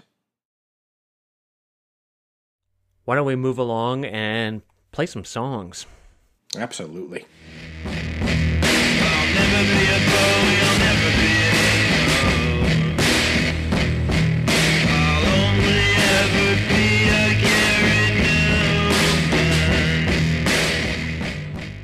All right, for our first song tonight, I'm going to play a song by Sun Ra and his Solar Orchestra, and it is called Abstract Eye.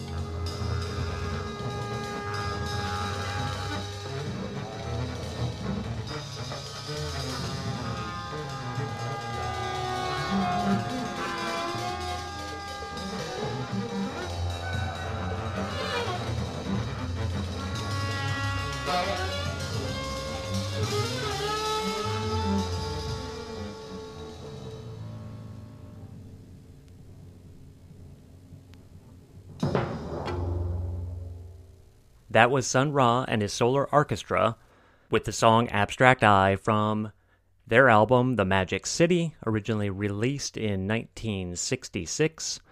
The version that I have is actually from 2017, released on Cosmic Myth Records. The original was released on Saturn Research, which I think was Sun Ra's own label. Mm-hmm. And that was just a real short song that I thought matched some of the aliens we were talking about. I don't want to go too much into Sun Ra. I don't know enough, and I really eventually want us to spend a lot of time on him. So I'm really going to leave it at that. He's amazing, and he has an incredible story. There is a really good biography on him called Space is the Place. And again, I think we're probably going to spend a lot of time on another episode talking about him. All right, my first song is by a band we did talk about. It is the All Say Freak Band, and this song is called All Across the Nation.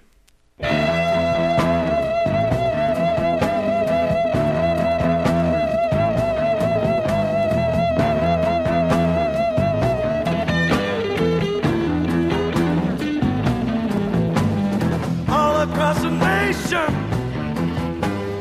people in expectation, wait for devastation,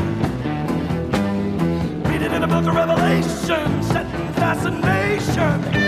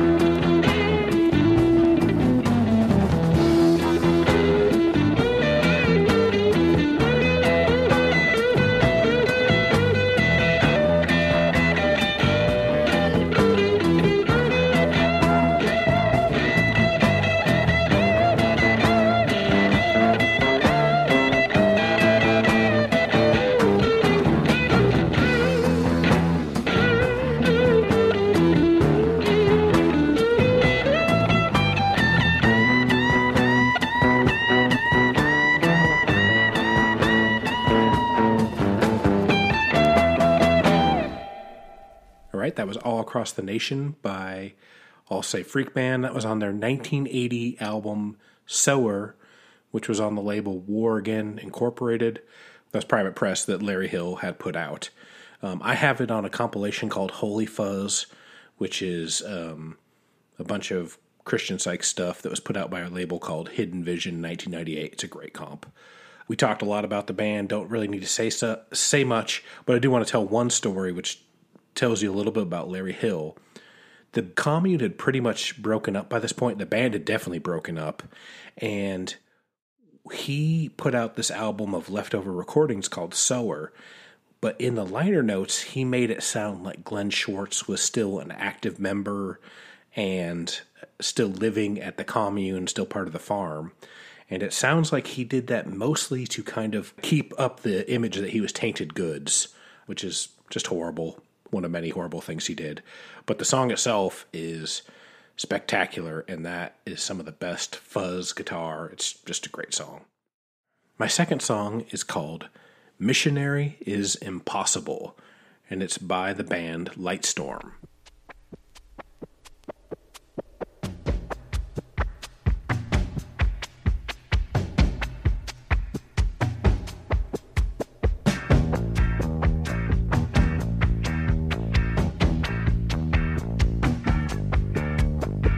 Sometimes they get you through the back door.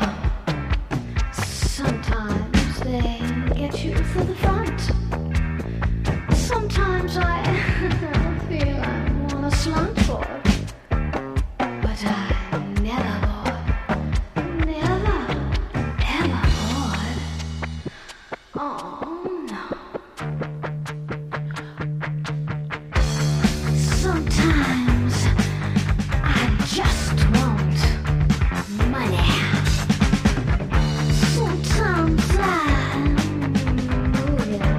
afraid. Sometimes I feel like a let's creek.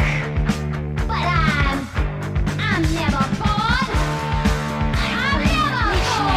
It's impossible. Never. I find that missionary is unreal.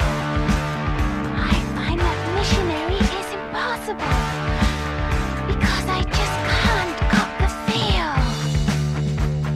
Sometimes you make it for dinner. Sometimes you take me for lunch. Sometimes I just feel like a fruitcake. But I'm never bored. Never. I've never been bored in my life. I find that missionary is impossible. I find that missionary is unreal. I find that missionary is impossible because I just can't cop the feel. Sometimes you catch me going under. Sometimes you catch me going down. But I like it on top. Sometimes I trip on your carpet. Sometimes I do it sideways. Sometimes I sort of like it on standing up, against the wall. I like bending over sometimes. It tickles. I find that missionary is impossible. I find that missionary is unreal. I find that missionary is impossible because I just can't cop the feel.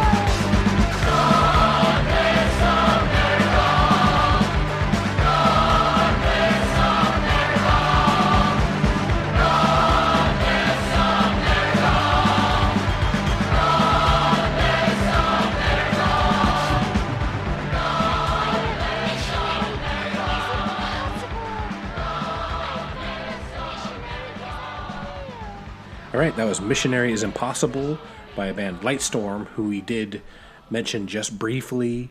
They were the husband and wife couple who followed Sai Baba and eventually started putting out weird, kind of like glam music. And they put out a strange horror movie. And so Drag City, who is responsible for putting out the Father Yod records, also put out a compilation of their 2 later albums.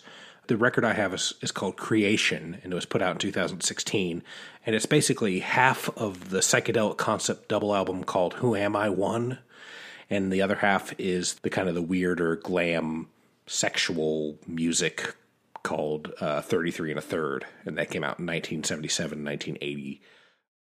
It is fantastic, and it is weird, and that song is a lost new wave classic. And I don't know any other way to put it other than I just kind of, when I first heard it, I fell in love with that song and had to have it because I had to play it for you good people.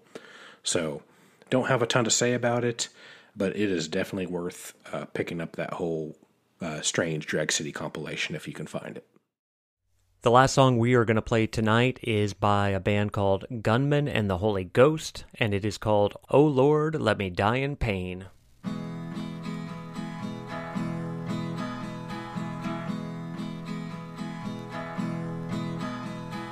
I don't want you to forgive me. I just wanna die in pain. 'Cause I know there's still something evil within me. And I also know that I missed the last train. So tell me now, you still feel something. I'm sure that I could take it away. 'Cause I messed up my part and I broke your heart, left you crying in the rain. I was searching for something but couldn't find nothing. There's no one else to blame. Oh Lord, let me die in pain. Yeah, Lord, let me die in pain.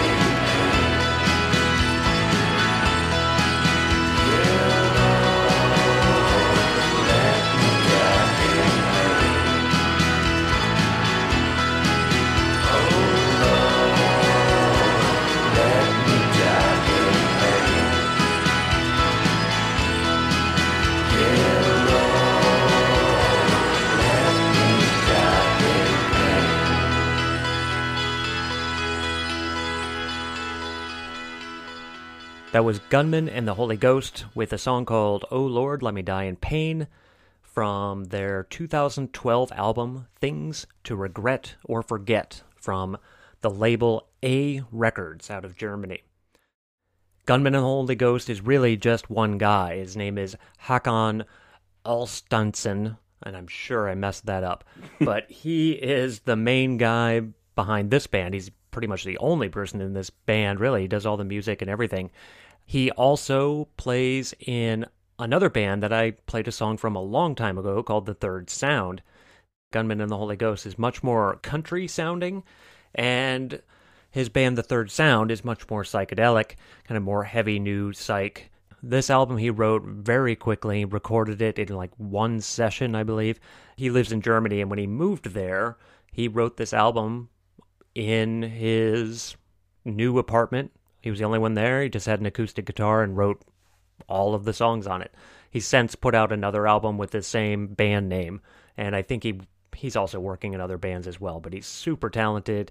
And if you have a chance, check out this band, Gunman and the Holy Ghost. Look at the Third Sound. He's incredibly talented. Well, I think all we have left to do is settle up on some trivia. So we're going to go through those song clips again, and all I'm looking for is the name of the song, the artist, and the theme of the 5 songs. Track 1. From those who aren't afraid to say what's on their minds, the left behinds of the great society.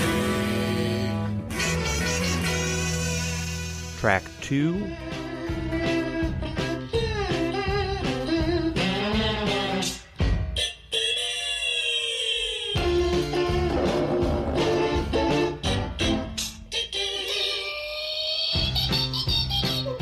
Track 3. She knows who to smile to today. She has just been brought up in that way. Track 4.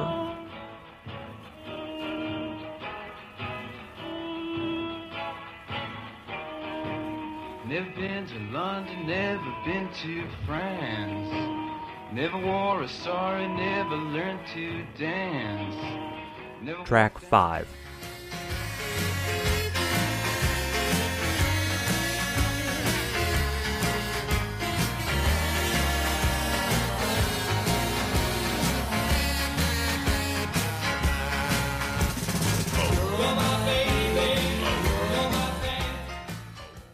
That's it. What do you have for these? Okay. I think the first song, I think it's Zappa. I don't know. Sounds like that. I don't know. I don't know the name of the song. It's Frank Zappa. Okay. And the song is Hungry Freak's Daddy. Oh, okay. What record's it from? Freak Out. Okay. That first one? Yep.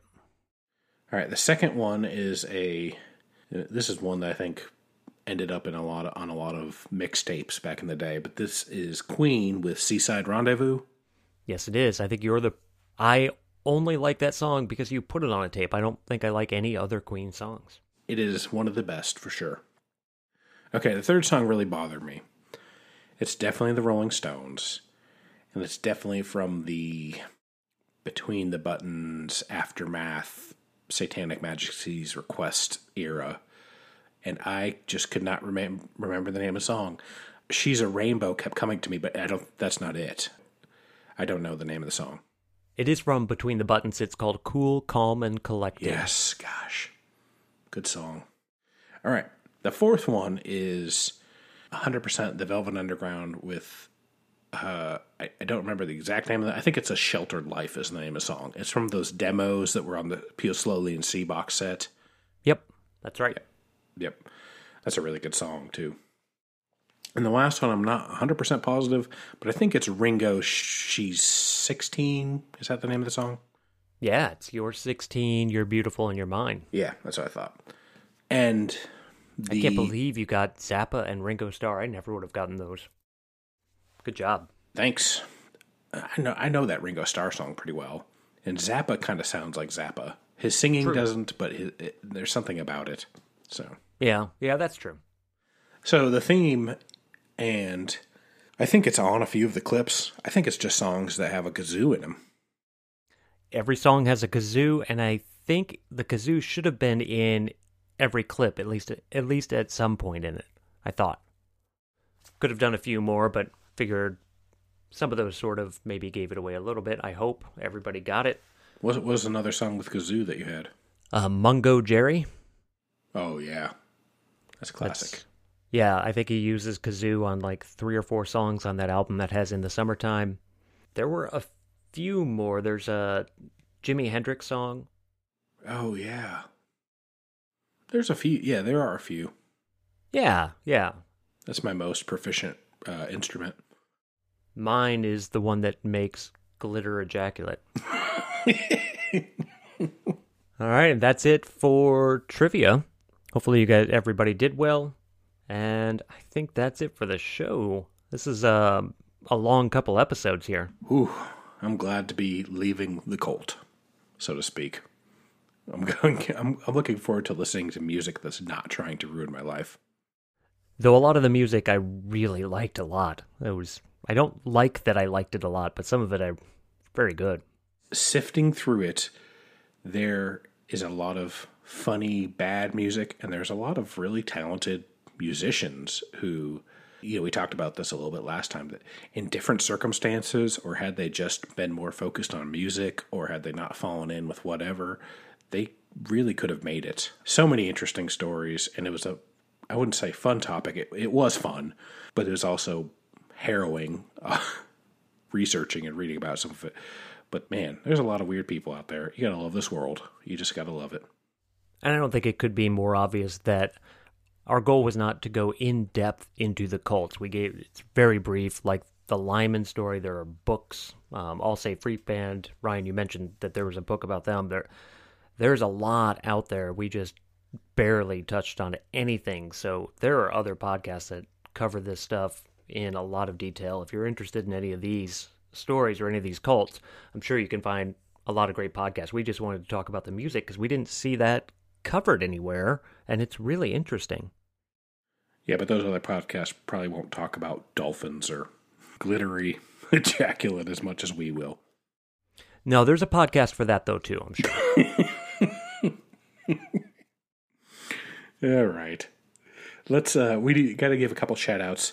One is to Dennis. He has been a listener for a long time, and he's kind of always, saying positive things and really seems to enjoy the show. He has fantastic taste in music as well, just from some of the things I've seen. So I just want to say thanks to Dennis, and also want to say thanks to Boomer, who we've both worked with at record stores, and he's just a great guy, and he's always been supportive of the podcast, so really appreciate him too. He also has fantastic taste in music, and when I was working with him, he showed me a lot of awesome music I wouldn't have found without him. So we love you, Boomer. All right. As always, please go out and support record stores, record labels, shows if you can get to a show, or online shows, which is probably more appropriate right now.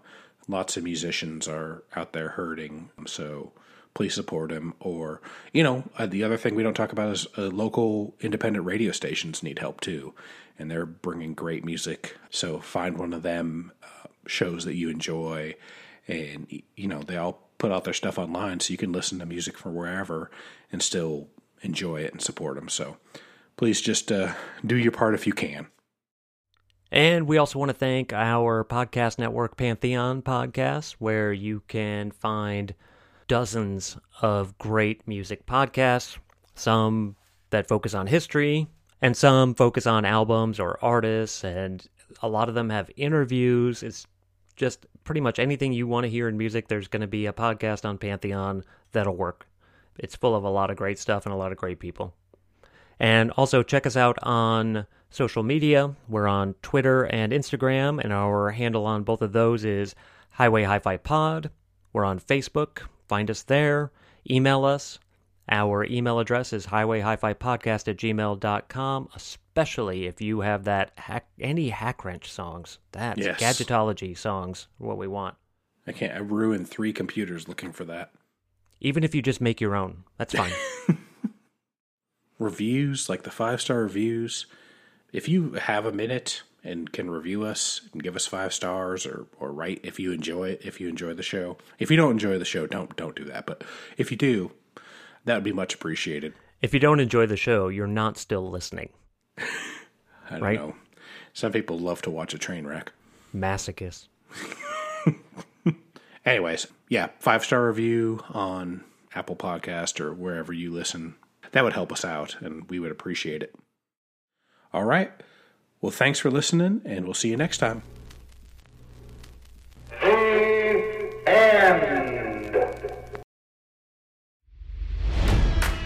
It's NFL draft season, and that means it's time to start thinking about fantasy football. FantasyPoints.com features industry-leading experts and prognosticators using proprietary hand-charted data to help you score more fantasy points. FantasyPoints.com is the place to go for whatever kind of fantasy football you play. Whether you play fantasy football, daily fantasy sports, or do a little bit of everything, Fantasy Points has the meticulously researched content to guide you to victory. And why wait for the fall? Fantasy Points also covers the new spring football league, the UFL.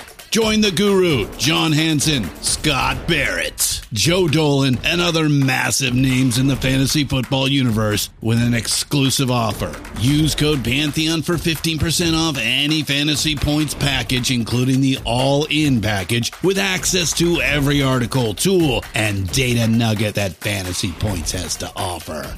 That's FantasyPoints.com and code Pantheon for 15% off at Fantasy Points. FantasyPoints.com, code Pantheon. Score more fantasy points.